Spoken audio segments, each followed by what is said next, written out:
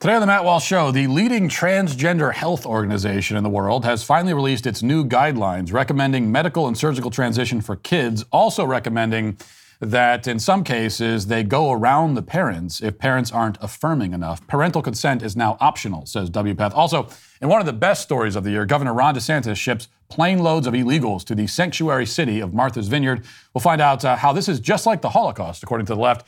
And the Treasury Secretary says that the IRS is the foundation of our country. In our daily cancellation, a fat activist on Twitter says that she's only fat because of white people. How does she connect those dots? We'll find out about that and much more today on The Matt Walsh Show.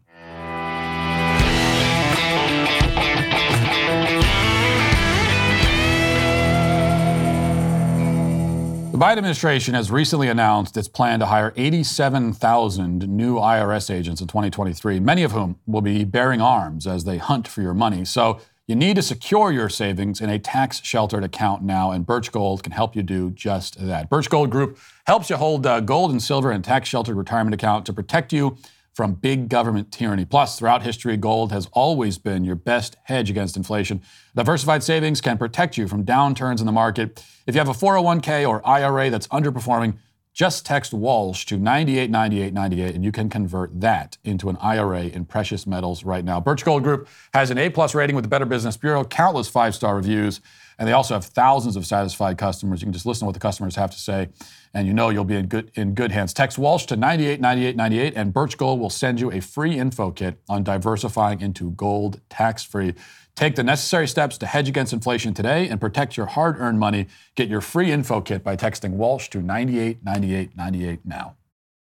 There is no good reason why the opinions and proclamations of the World Professional Association for Transgender Health, or WPATH, should matter at all to anyone. The organization was founded in the late 1970s, not by a medical doctor, but by a social psychologist named Paul Allen Walker. Walker worked with John Money, who, as you know, if you heard on this show, is the depraved quack who performed sexual experiments on young boys, causing 2 of his test subjects to kill themselves. Walker, for his part, who was openly gay, lived in the Castro district in San Francisco, set up his practice in the same city where he helped facilitate sex change surgeries. It's back like in the 60s and 70s. He also had a treatment center, quote unquote, for sex offenders. But Walker never met someone who wouldn't be diagnosed with gender dysphoria according to him. I mean, he would just diagnose anyone.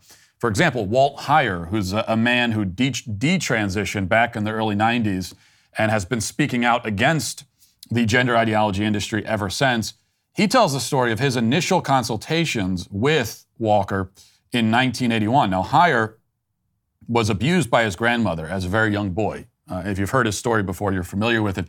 But he was, just to summarize very briefly, he was forced to dress in girl clothing as like a 4-year-old child by his grandmother. And to use the current phrase, in other words, he was sort of socially transitioned into a girl against his will, just because his grandmother was an abusive psychopath. Now, in his 40s, Heyer became a patient of Walker and explained this history of childhood abuse and trauma to him.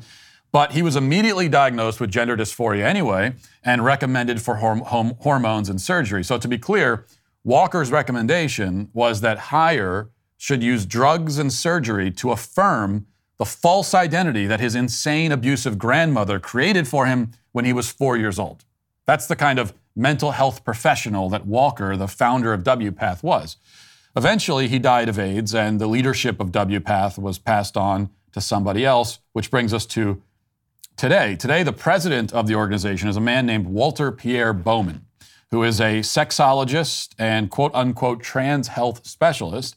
He's on his way out, though, apparently, and the president-elect of the organization is Marcy Bowers, who's the trans sex change surgeon featured in my film, What is a Woman? The organization's treasurer is a guy named Lauren Schechter, who's a plastic surgeon from Chicago and who also performs gender transitions on adults and children. In fact, all the way down the line, from president on down, in this organization, you find people who are not only totally ideologically invested in the trans agenda and therefore untrustworthy sources of information, but even worse, they are financially invested. Bowers, Schechter, many of the rest in leadership and on the board all have made millions of dollars from the gender affirmation business. So now they're in charge of WPATH, and the more that WPATH relaxes their recommendations and guidelines and sort of opens things up, and the more of the population that they can include as potential patients and as potential candidates for gender affirmation procedures, quote unquote, the more money they personally make. This is a conflict of interest, to say the least. And yet it has not stopped WPATH from becoming the leading authority on trans health in the world.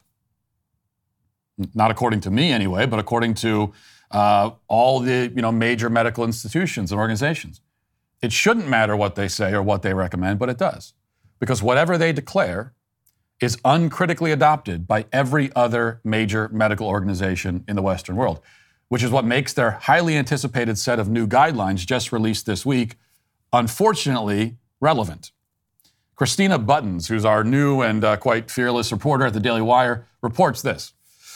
Quote, the leading Transgender Health Association has released its much anticipated new guidelines. One aspect noticeably different from previous editions is that the explicitly stated minimal age recommendations for minors to obtain puberty blockers, cross-sex hormones, and surgeries have been removed. Now, to state the obvious here, or to restate, that means that there is now no official minimum age recommendation for any gender transition procedure. So continuing. The new guidance also suggests that if parents do not affirm their child's newly chosen identity, the state may be enabled to intervene in order to assist with the child's transition. WPATH published its Standards of Care 8th edition in the International Journal of Transgender Health on September 6, 2022. A correction was published in the same journal on September 15th, which removed sections pertaining to, quote, minimal ages for gender-affirming medical and surgical treatments for adolescents. A confidential draft of the 8th edition was released for public review in December 2021 that lowered the recommended minimum age for minors to obtain cross-sex hormones, which cause permanent changes to the body, from 16 to 14. And then also irreversible chest, face, and genital surgeries to 15, 16, and 17, respectively. Little has changed from the early draft, and while WPATH no longer provides explicit minimum age recommendations in their latest official guidelines, a close reading of the text finds that age suggestions are woven into the text. So, before we read a little bit more of this, there are basically two ways to potentially interpret WPATH's decision to remove the explicit minimum age recommendations from the text. One is that they don't want there to be any minimum age. They want to open the door for any procedure at any age. We heard from a gender surgeon in a clip last week that he doesn't recognize any minimum age at all for any form of medical intervention. We heard that explicitly. Or you might theorize that WPATH removed some of these minimum age guidelines, or at least made them harder to find in the text, made them a little bit less clear, because they don't want people to know that these things are being done to kids as young as 14. I mean, they've been talking openly about doing these things to kids for many years, but now some of us are paying attention and drawing attention to it, and they don't want that, which is the same reason why children's hospitals and other clinics around the country have been frantically removing this information from their website. Any mention of performing any sort of procedures on kids, they're removing from the website, not because they don't do it anymore, but because they don't want us to notice it. They don't want to give us something really simple that we can point to and say, oh, you see? They're trying to make it harder for critics to expose what's going on, rather than laying it all out plainly in a document that we can, again, just point to and say, well, there it is. Now, I tend to think that out of these two possible explanations, maybe there's truth to both. Reading on. Chapter 6 on adolescence in the new guidelines suggests that cross-sex hormones may be administered to children as young as 14. Quoting from the document, it says, more recent guidelines suggest there may be compelling reasons to initiate gender-affirming hormone therapy prior to the age of 16, although there are limited studies on youth who have initiated hormones prior to 14 years of age. In the same chapter, so you see how they have the ages there. They make it a little bit more obscure what they're actually saying, a little bit more. In the same chapter, guidance is issued for chest masculinization surgery, otherwise known as a double mastectomy, which is the removal of healthy breasts. Quoting again from the document, it says, chest masculinization surgery can be considered in minors when clinically and developmentally appropriate, as determined by a multidisciplinary team experienced in adolescent and gender development. Though no precise age is indicated, most pediatric gender clinics will perform double mastectomy surgeries on 15-year-olds. Guidance on vaginoplasties, the creation of a pseudo-vagina using existing genital tissue, indicates that they may be obtained as a minor as well. Quoting again from the document, while the sample sizes are small, these studies suggest there may be a benefit for some adolescents to having these procedures performed before the age of 18, reads the guidelines. Now, keep in mind again that younger children undergoing gender transition means millions of more dollars in the pockets of the very people who are making these recommendations. Now, we should know that WPATH does at least have one form of genital mutilation, which it does not yet recommend for kids. Quote, the only genital surgery it seems the WPATH is comfortable setting an age recommendation for is phalloplasty, which creates a penis-like phallus from skin grafts taken elsewhere in the body. The document says, given the complexity of phalloplasty and current high rates of complications in comparison to other gender-affirming surgical treatments, it is not recommended that this surgery be considered in youth under 18 at this time. The at this time qualifier is rather glaring and conspicuous, and so is this part. Reading from the document. We recommend when gender-affirming medical or surgical treatments are indicated for adolescents, healthcare professionals working with transgender and gender-diverse adolescents involve parents or guardians in the assessment and treatment process, unless their involvement is determined to be harmful to the adolescent or not feasible. Helping youth and parents/caregivers work together on important gender care decisions is a primary goal. However, in some cases, parents and caregivers may be too rejecting of their adolescent child and their child's gender needs to be part of the clinical evaluation process. In these situations, youth may require the engagement of larger systems of advocacy and support to move forward with the necessary support and care. Now, this statement from WPATH will be and has been reported as WPATH recommending parental consent. Oh, they're being responsible. They're saying that there should be parental consent. But they're actually doing the opposite, which is quite obvious when you read it. What they're saying is that parental consent matters if the parent says yes. If the parent says no, their opinion doesn't matter. So you only get consent if there is consent. Consent only matters if you say yes. Which is to say that your consent doesn't matter. Your opinion doesn't matter at all in either case. The medical establishment is saying to the parents here, we're going to do what we want to your kids, and we'll get the state involved if we have to. And you can give us your approval and we'll do it, or you can disapprove and we'll still do it. What this means is that the approval is irrelevant and symbolic at best. The parents are cut out of the equation, and consent is deferred not to the child, who cannot actually consent, but to the very surgeons and doctors who are financially invested in transitioning as many people as they can, as young as they can, and as fast as they can. That's what so much of this is about. Now, we know that they are rabid ideologues that are in the gender transition industry, and they're at WPATH, and they're, as I said, ideologically invested in this. They're religious fanatics, and they want to induct as many people as they can into their cult, and that's what's driving a lot of it.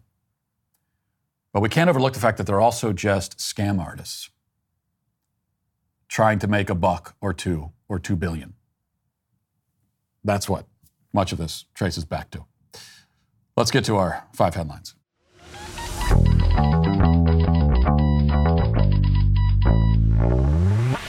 Well, we know the left has proclaimed an all-out war on childhood. Having a will in place is the least you can do to protect your kids, although there's so much more you could do. You could start here. A will gives you the power to decide who will raise your kids should something happen to you and your spouse. Without one, the state decides, and you don't want that to happen. A will is about protecting your legacy, protecting your finances, protecting your children, ensuring that your medical decisions are honored when you're unable to see them through, deciding who will take on the responsibility of raising your children or caring for a parent or grandparent. A will may be your only opportunity to direct important family heirlooms, financial investments, and responsibilities to the proper people in your life. Plus, It's incredibly easy and affordable with Epic Will. Epic Will bundles your last will, living will, healthcare power of attorney, HIPAA release, and durable financial power of attorney all into one. It only costs $119 for a single person to create a will.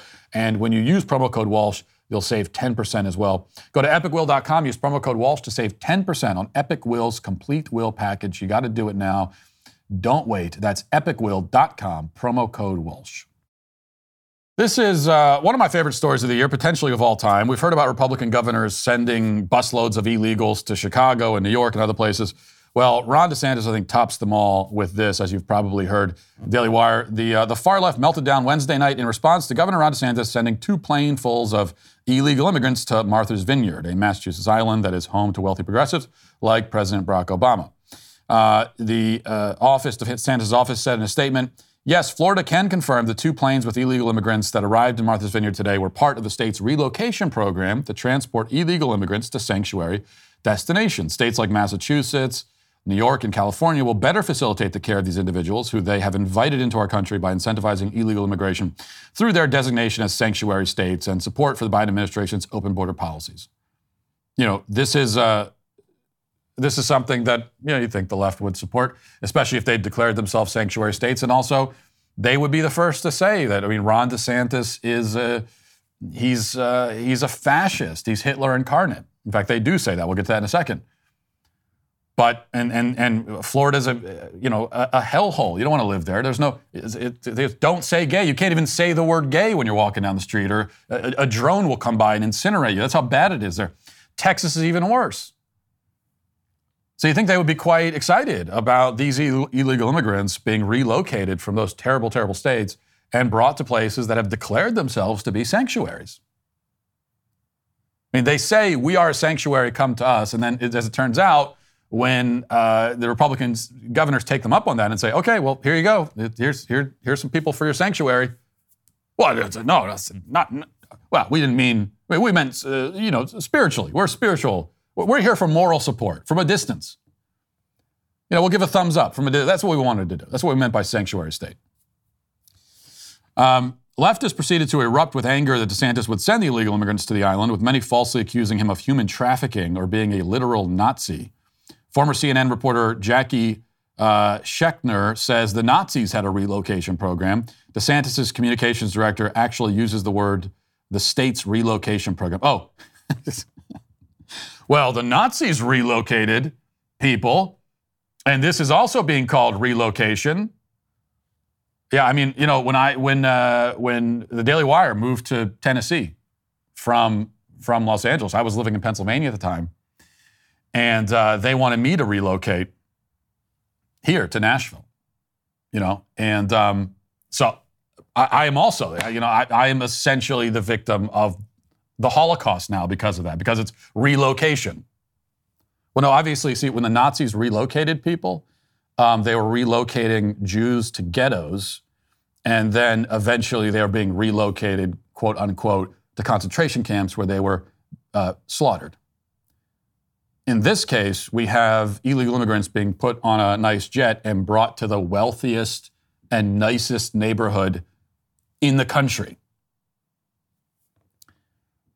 where, again, they have been told that we're a sanctuary. This Nazi comparison has come up more than once, not surprisingly. Here's a conversation with the documentarian Ken Burns, who's just making a bad name for all the rest of us documentarians in the documentarian community. But anyway, here he is talking about this connection between Ron DeSantis and Hitler. This is history. All of your documentaries are about history. Yeah. But all of them also make you think about where we are now. And we woke up to the news this morning that Governor Ron DeSantis of Florida sent 2 plane loads of migrants to Martha's Vineyard off the coast of Massachusetts, including kids and whatnot. And I'm not saying this is not a one-for-one. This is not a parallel here in any way. But it does address some of the same themes that are part of this documentary. Well, it's the abstraction of human life. It's basically saying that you can use a human life that is as valuable as yours or mine or Lynn's and to put it in a position of becoming a political pawn in somebody's authoritarian game. This is the coming straight out of the authoritarian playbook. This is what's so disturbing about DeSantis, is to use human beings, to weaponize human beings for a political purpose. It's like when somebody disagrees with him in Florida, like the Walt Disney Company, he punishes them. This is not the actions of a person participating in a democratic process in which there's an exchange of ideas. This is about punishing political enemies, putting on political theater. And in this case, this is with the lives of human beings. And what's so ironic is these are Venezuelan refugees, which DeSantis should be supporting because they're trying to flee the corruption of a left-wing government and all of the pain there. And so the level of cynicism is beyond that. And what we find in all our films is that the themes that we engage in the past are present. That's good enough. Today. Shut up, Ken. We got it. Where to even begin? Okay, even if it was true that Ron DeSantis is using the illegal immigrants as, quote, political pawns, which to accuse him of that is to admit that the whole sanctuary state thing was a mirage. It was not serious.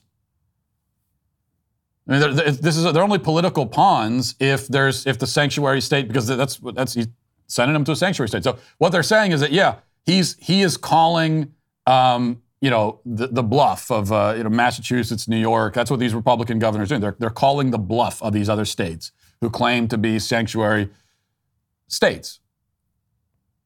But they're not admitting that explicitly. But even if that's true, they're using them as political pawns. Is that's what the Holocaust was? That's what the Holocaust was all about, was using Jews as political pawns? That's it? No, I think the issue with the Holocaust was the mass murder. Okay, so it's something quite beyond being used as a political pawn. Mass slaughter was the issue there. Now, he also mentions the abstraction of human life, which is a good phrase, actually. It's a useful phrase. And that is happening in our culture. But who's doing that exactly? The abstraction of human life, what does that mean? I guess it means making human life abstract. Kind of obscuring it, making it this kind of abstract concept. Well, where's that going on? I mean, that's going on in the womb. That's the pro-abortion side. That's the left, as always. As always, when they accuse someone of doing something, it's because they themselves are doing it. Every single time. It's like 100% of the time that's the case. Certainly the case here. That's exactly what they're doing here. They are the ones that are saying, well, I don't know, when does human life begin? And nobody knows. We can't even define it. We know we can stump them with what is a woman. You could also stump them by asking what is human life. They can't define it. They won't define it. So who's engaging in the abstraction here? We're not making human life abstract. We can give you a definition. We tell you exactly what it is and when it starts. The White House also was on the scene to denounce this unethical move by Ron DeSantis. Let's listen to that. On what you call this political stunt with the asylum seekers. Let's specifically get into the locations. Martha's Vineyard, the Naval Observatory. Can you talk to the issue of, you said Boston. It's an island that they sent the asylum seekers to. An island that is known to be, in some instances, a Democratic haven. Former Democratic presidents vacation there, own homes there, etc. Could you speak to that as well as the Naval Observatory? What I could say, and I've been very clear, it is a political stunt. That's what we're seeing from governors, Republican governors in particular. And it is a cruel, inhumane way of treating people who are fleeing communism. People who are, and we're not just talking about people, we're talking about children, we're talking about families who are promised a home, promised a job, put on a bus, and driven to a place that they do not know.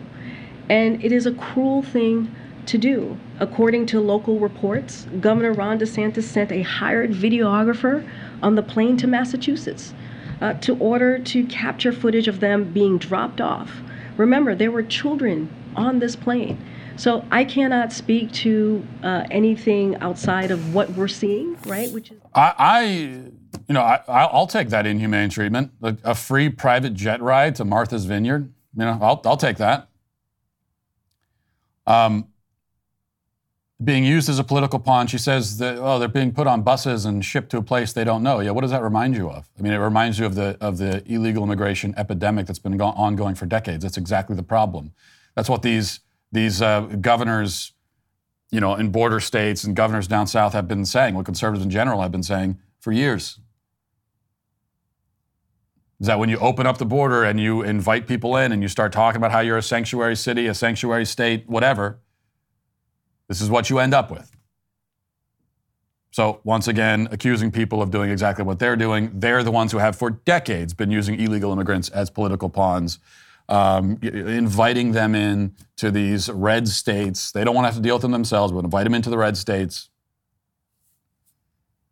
What they're actually having a problem with, what they're really saying is, well, how dare you use illegal immigrants as political pawns? Only we're supposed to do that. We're the ones that's our thing, not yours. It's like a form of plagiarism, essentially, is what they're accusing Ron DeSantis of. But really, it's the reaction from some of the local leaders themselves that's really telling. Here's the homeless shelter coordinator in Martha's Vineyard, and here's what she had to say about this. So, what are the most difficult challenges right now? The difficult challenges are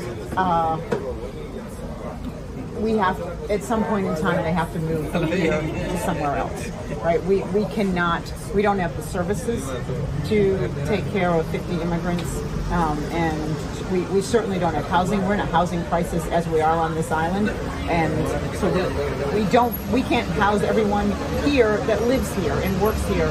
We don't have housing for 50 more people. Eventually, we have to pick them up and move them somewhere else.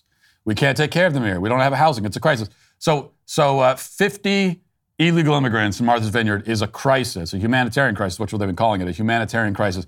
Well, what is thousands of illegal immigrants every single day being funneled into these border towns and border states? What do you call that? Well, we should see again, the left likes diversity in theory, but they certainly don't want to have to actually confront it in reality. And this also goes to show that the most compassionate and humane border policy is one that deters people from coming here to begin with. Because once you have the flood of illegal immigrants coming into the country, there are no good answers. When they're here, there's no good answers. And when you have this unchecked tide coming in every single day, there are no good answers. There are right answers, but there aren't any, every answer is difficult. And the only way to stop that is to deter people from coming here in the first place. Yeah, it's not shipping them off. It'd be better if Ron DeSantis didn't have to do that. It'd be better if Greg Abbott didn't have to ship illegals up to sanctuary cities and sanctuary states. That'd be better. But they're here because the border's not secure. So why can't we all agree that actually the best thing is for them not to come to begin with? And how do you stop them from coming? Well, you secure the border obviously. But it also means that you have to have a policy that deters people from coming, which means when they come, you have to be very strict and even seemingly unkind. Like you come here, you shut the border down, people come, doesn't matter how far they've been traveling, you turn them around and say, you can't come in here, go away. It seems really upsetting to people and it does seem unkind and uncharitable, but that is actually the most charitable and compassionate thing. If you want to avoid this humanitarian crisis in Martha's Vineyard, which is the only place the left cares about it. If it's in Martha's Vineyard, they care about it. They don't care about the humanitarian crisis that's been ongoing for decades in Texas. If you really want to avoid a humanitarian crisis, then that's what you do. You shut the border down and you are strict about it and unwavering, and you're not allowed to come here illegally. If you come here, we will send you away, and that's it. All right, Don Lemon has been demoted, essentially. Not essentially. I mean, we know that at CNN, they're kind of scrambling and trying to figure out what's wrong with their ratings. I mean, what's wrong with the ratings is nobody wants to watch CNN. So we know they got rid of Brian Stelter. They got rid of Chris Cuomo a while ago, and they're revamping their primetime lineup. They're taking Don Lemon and they're kicking him down to the morning show, and they're demoting him. They take him out of prime time and putting him somewhere that's not prime time. But this is kind of embarrassing for him. He, rather than just kind of going quietly on his show last night, he's defending himself. And we just talked about the problem of like getting defensive. He's defending himself against the claim that he was demoted. And here's how that went. I was presented with an opportunity that I can't pass up at this network. And we have a new boss who is a morning show impresario. And he wants a morning show that will kick off the editorial direction of the network every single day. And I am honored that he asked me to do it. And for all of those who are out there saying, oh, he moved me and without my... He asked me and I said yes. I could have said no. This is my show. I have a contract for this show. I decided that I would take him up on that and take this journey with him. So this is not someone moving me. And by the way, this is not someone saying, you must move to the right, Don Lemon, you must not be so, give so much of your perspective. None of that has happened. All of that is fodder for Twitter, which is not real. So stop it. I was not demoted. None of that. This is an opportunity. This is a promotion. This is an opportunity for me to create something around me, and I get to work with two great ladies who you know. Poppy Harlow, who I've known for more than a decade. I went to her wedding in Slovenia. I know her children. I know her husband. And Caitlin Collins, same thing. We've been friends since Caitlin has been at the network. I was not demoted. I wasn't. I love the phrase there. I decided to take this journey with him. So your boss calls you in and says, yeah, we're kicking you down a few notches here. You're not performing well. You know, we're going to give you a pay cut, a demotion. Okay, I'll take this journey with you. Let's go hand in hand on this journey. First of all, nobody volunteers to do the morning show, especially not from prime time. Like you want to get up at 3:30 in the morning and do a show? That's what you really want instead of being in prime time? I doubt it. But you also notice his near admission of bias. Not that we need him to admit it, we already know, but he almost admits it. He says, "Oh no, they didn't come to me and say move to the right, stop being," and then he stops himself. Stop giving my perspective. So he almost said, "They didn't tell me move to the right, stop being so liberal," and then he stopped himself. Again, not that we needed his admission, but even so. All right, maybe let's play one other clip. This is the Treasury Secretary Janet Yellen waxing poetically about the IRS. Today I want to spend some time discussing how the new IRS funding in the Inflation Reduction Act will make these types of investments possible, as well as its impact on the American economy. But first, I want to begin by speaking about the IRS itself. As our nation's revenue collection agency, the IRS is a foundation of our government and our society. The IRS collects 96% of the revenue that funds the federal government, that supports our priorities from national security to infrastructure to social security. It's also one of the very few parts of the federal government that touches nearly every American household. IRS employees are known for their extraordinary dedication to public service. They have always served with distinction. But over the past couple of years, the employees of the IRS have been called to step even further to serve the American people. Serve the American people with audits. That's what we're getting served with. By the way, I don't mean this in a bad way. I really don't. And I don't mean this as an insult. But every time I see Janet Yellen, doesn't she look a little bit like the albino who works in the torture chamber in The Princess Bride? We could put up a split screen maybe of that. I don't know. It's quite a handsome guy. So I don't mean that as an insult. I don't know if they found that. It would make sense to find that person who works at a torture chamber. What do they call that in the film? The pit of despair. So they put that person who runs pit of despair, runs the IRS. There is a connection there. Anyway, the IRS is the foundation of the United States. You laugh at that, but it's just an outrageous claim, and it's another, although it's an overused term, it's quite Orwellian, this rewrite of history. America was founded on a tax revolt. It was founded by people who rebelled, started killing people because of taxes. And so now the foundation of the country is the Revenue Collection Agency,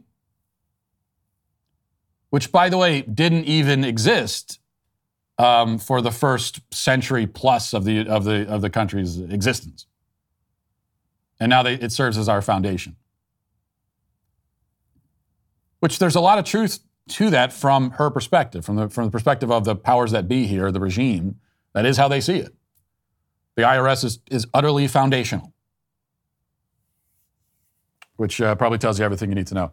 Let's get now to the comment section. Who's bringing shopping carts back to the rightful place? We're becoming saints here in the Sweet Baby Gang.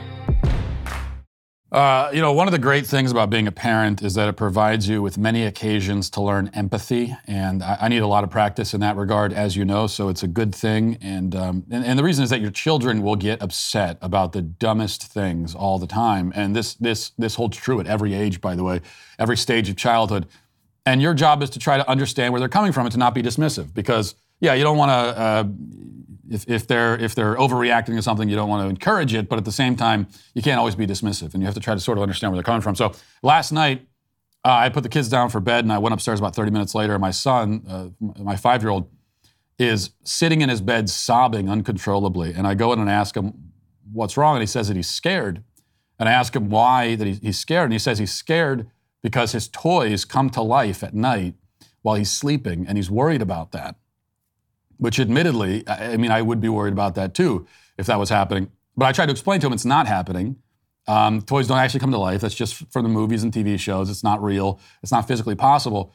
But I made it worse because at one point he says, well, I know the toys, when they come to life, they can't touch humans. They can't attack humans. But it's still scary. That's what he said to me. My son, by the way, never uses the word person or people. He only ever says humans for some reason. So if we're in the mall or something and there's a lot of people there, he'll say, there are a lot of humans in here. Or, did you see that human driving that car? And it makes sense. It's a perfectly valid way of saying it. It just, you never realize how weird some phrasing sounds until you hear it out loud. Anyway, so he says that the toys come to life, but they don't touch humans. And then I say, well, how do you know they can't touch you? And he says, wait, so they can? They can attack me? And I say, no, I didn't mean it like that. I'm just wondering where you're getting your information. It's this very specific information you have. I want to know where you got it from. And he has like this whole mythology that he's built up. I said, did you get this from Toy Story? What are we talking about? Let me know so I can engage with you a little bit in this conversation. And I guess he just came up with it in his head and was immediately convinced of its validity. And at another point, I'm still trying to convince him. This went on for like a while, this conversation about the toys coming to life. And he goes, and I say, well, they don't. I keep trying to tell him they don't come to life. And he says, well, have you ever seen toys not come to life when you're sleeping? And I had to stop and think about that for a second. Have I seen toys not come to life when I'm sleeping? I said, no, I guess I haven't seen that. Well, you see, so you don't know. Anyway, so maybe he's right. Maybe they do come to life. I guess I really don't know. My whole concept of reality broke down. All right, this is Melanie Wild says, I love it when the media takes your hilarious dry humor so literal. Honestly, nobody could say conservatives aren't funny because Matt gets me rolling daily. Thanks, man. I don't know what you're talking about. There was no joking on yesterday's show, especially. It was one of my most serious shows. I don't even know what you're referring to. Cameron says, this was hands down, without a doubt, the greatest opening monologue in admittedly the short history of podcasting. Well, thank you for that. And I would also say probably one of the most important monologues, if I do say so myself. Genevieve says, your rant about Starbucks baristas made me howl with laughter. My ex-best friend once yelled. I was serious about that too. So what are you guys laughing about everything for? Everything was serious, especially the stuff about baristas. My ex-best friend once yelled at me driving in the middle of Chicago traffic, telling me her job as a Starbucks barista was a career that she plans to grow into. This was a response to me trying to help her find a job with her college degree that she had received over a year ago, a degree which was in, you guessed it, photography. Needless to say, our friendship didn't last much longer after that. Well, I'm sure your friend was quite annoying, and so I wouldn't mourn the fact that she's gone. But I would say, like, I wouldn't begrudge anyone or dissuade or try to discourage anyone who is in a customer service job and says that they see it as a career. It can be, actually. Now, like, being working the drive-thru at Starbucks is not in and itself a career. Hopefully you're not doing that for 20 years. But if you see that as a stepping stone and you kind of want to stay in the customer service world and you want to work up to being a manager and then eventually you got your own, you have your own location that you're running, you work your way up that way. I think that's perfectly admirable and noble, and that's a career path that many people follow. I guess that's great. But that means that's all the more reason why if you see it that way, then when you're there, you're going to be working as hard as you can, putting in the extra effort. You're not going to be recording TikToks complaining about your job. You're not going to be focusing on all the things you hate so much and trying to avoid, getting mad when people order complicated drinks that make you work harder because you're there and you see this as an opportunity. So I encourage people to have that attitude, actually. SSG Emeritus says, I saw a headline that read that you had a meltdown over The Little Mermaid. I laughed so hard at you having a meltdown. Your excellent response was a classic, responsible, knowledgeable version of a Matt Walsh meltdown. Good for you. I did read, there have been many headlines like that, actually, because the media is still talking about this, by the way. And now people are sending me so TikTok has gotten in on the action. Maybe we'll play some of those videos next week. I don't know, as we continue the mermaid conversation into just indefinitely. But so there's more reporting on it. And yeah, that has seemed to be the most common characterization of our initial conversation about translucent mermaids is that they're saying it was a meltdown. I had a meltdown about it. Because yeah, everyone knows. This is what people know this about me. That's my personality. I'm overly emotional. I get very excited easily. Overly enthusiastic. I admit that's one of my greatest flaws. Right now, over at dailywire.com/shop, they're running an inflation reduction event in response to the Biden administration's feeble attempt to magically reduce inflation by spending more money. Use code 40 at checkout for 40% off anything in the Inflation Reduction collection, including a lot of the Sweet Baby Gang's greatest hits and even my beloved magnum opus, Johnny the Walrus, is also there. Once you're done stuffing your cart with sale items, you can head over to my swag shack and get the perfect companion to my book, which is the official Johnny the Walrus plushie. We're doing the Walrus plug yet again. We are. I thought they might actually do a shop read for something mildly less traumatizing, like a shirt emblazoned with my bearded face on the body of an infant. Or, actually we should have we do need some kind of translucent mermaid shirt. Anyway, we'll talk about it. We don't have that yet. We'll talk about it. I still don't have my own walrus. That's the point. But you, my sweet babies, can. So head over to dailywire.com/shop to get yours today. Also, recently, Daily Wire was CC'd on an email from a Harry Razors customer who was canceling their subscription and switching to Jeremy's. This is what he wrote. Quote, Dear Harry's, I have used and enjoyed your razors for 5 years now and even have a personalized Harry's handle. However, I was disappointed to learn of the circumstances in which your company disassociated from the Daily Wire. As such, I am not giving any more of my money to you as I think jeremysrazors.com could find more uses aligned with the values I hold dear. I will add that I am a resident of the UK, and Jeremy's does not currently ship outside of the USA. Therefore, I'm arranging to have my Jeremy subscription sent to my family in the USA, where it will then be sent at an additional cost to me. This is a small price I'm willing to pay to expressly support those who stand against woke bullying. Signed, King Charles III. No, this email was not written by Britain's new sovereign, but the understandably frustrated citizen who did was certainly right about one thing. Jeremy can find more uses for your money aligned with values that you hold dear, and frankly, razors are just the start. We enjoy receiving this email so much that we're encouraging you to do the same. When you subscribe to Jeremy's Razors, CC us on your own breakup email with Harry's or Gillette, and maybe we'll read it on the show. So just send it to reviews@jeremysrazors.com. Stop giving your money to woke corporations that hate you. Give it to Jeremy instead. Go to jeremysrazors.com today. Now let's get to our daily cancellation. Today we check in with the fat community over at TikTok, a realm that we may call ThickTok. That's actually my producer Sean's joke Now, as the host of the show, it's my God-given right to steal the joke without credit. I can steal any joke I hear around here because it's mine. That's the way it goes. But I've decided to forego that privilege and give credit where it's due in this case. So there it is, TikTok.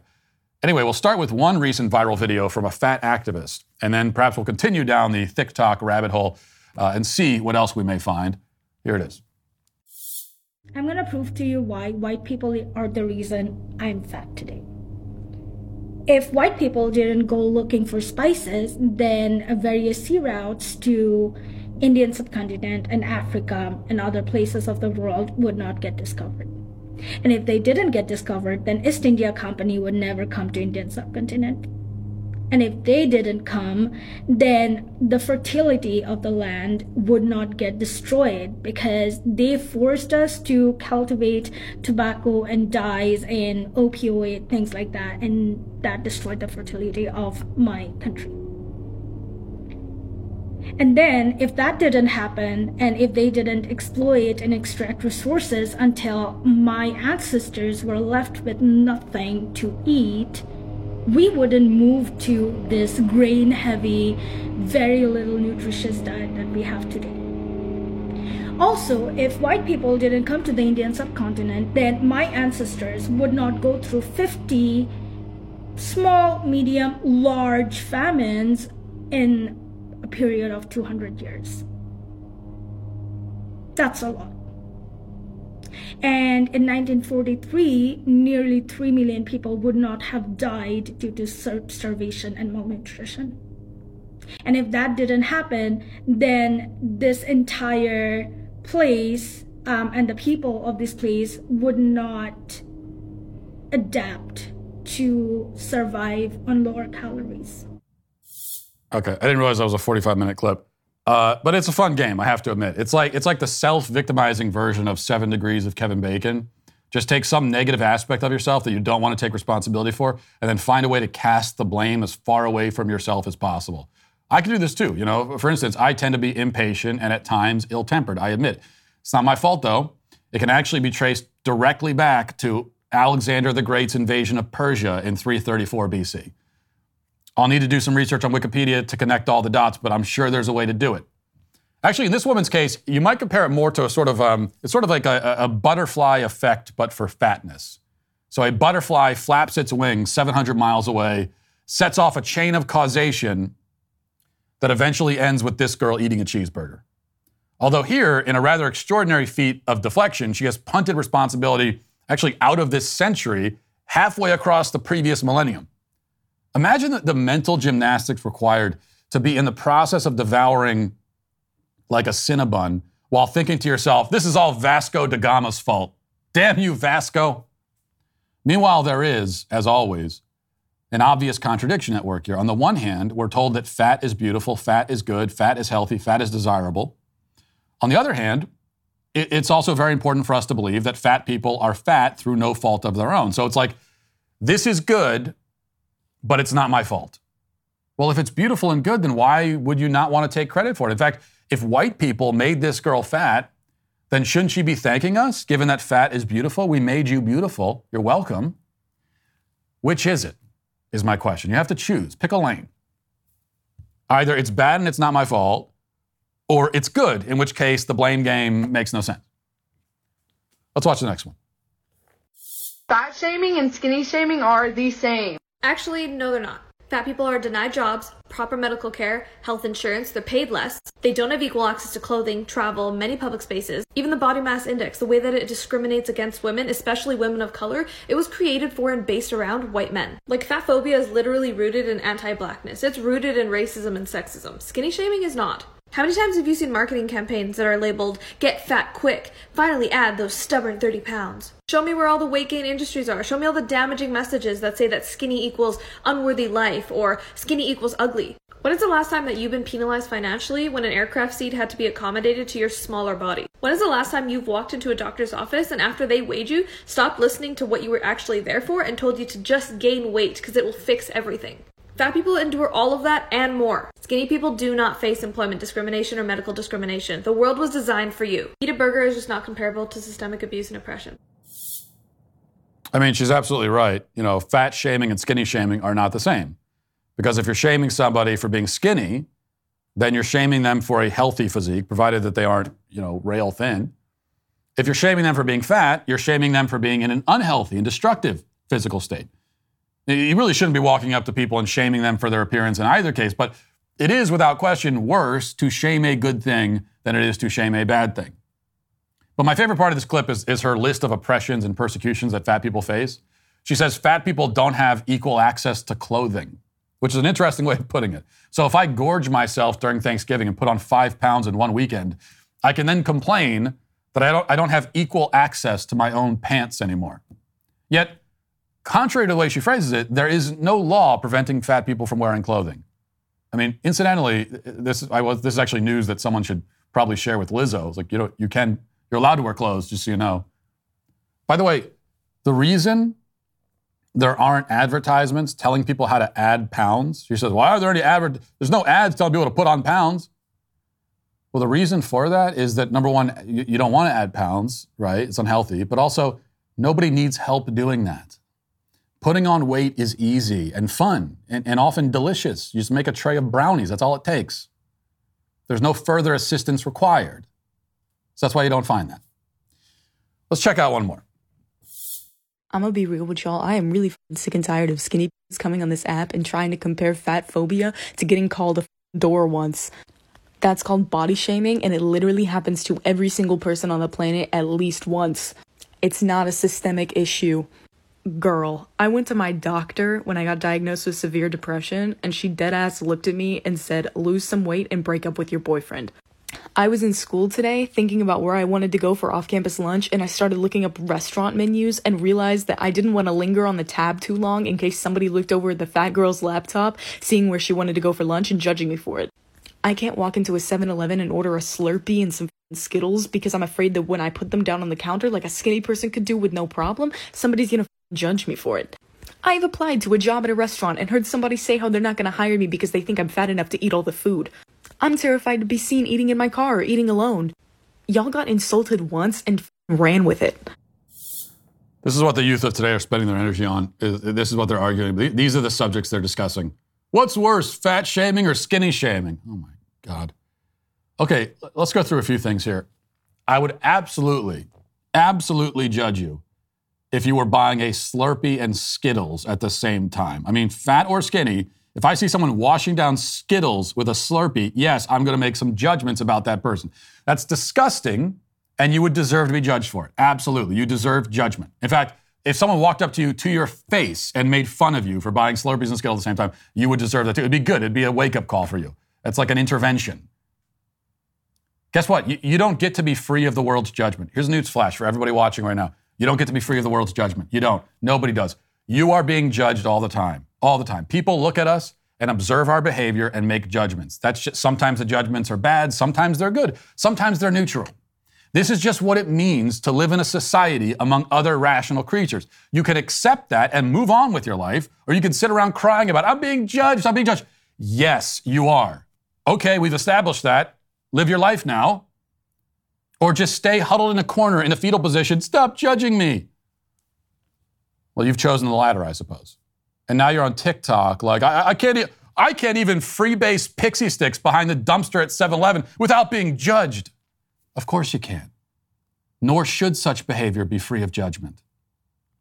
Also, you most certainly were not turned down for a job at a restaurant because the interviewer said you'd eat all the food. Okay, that just didn't happen. It absolutely 100% did not happen. However, did a doctor actually tell you that the cure for depression is to break up with your loser boyfriend and shed a few pounds? I hope so, because that's actually fantastic advice. I wish more doctors would help their patients adjust their lifestyles before writing prescriptions.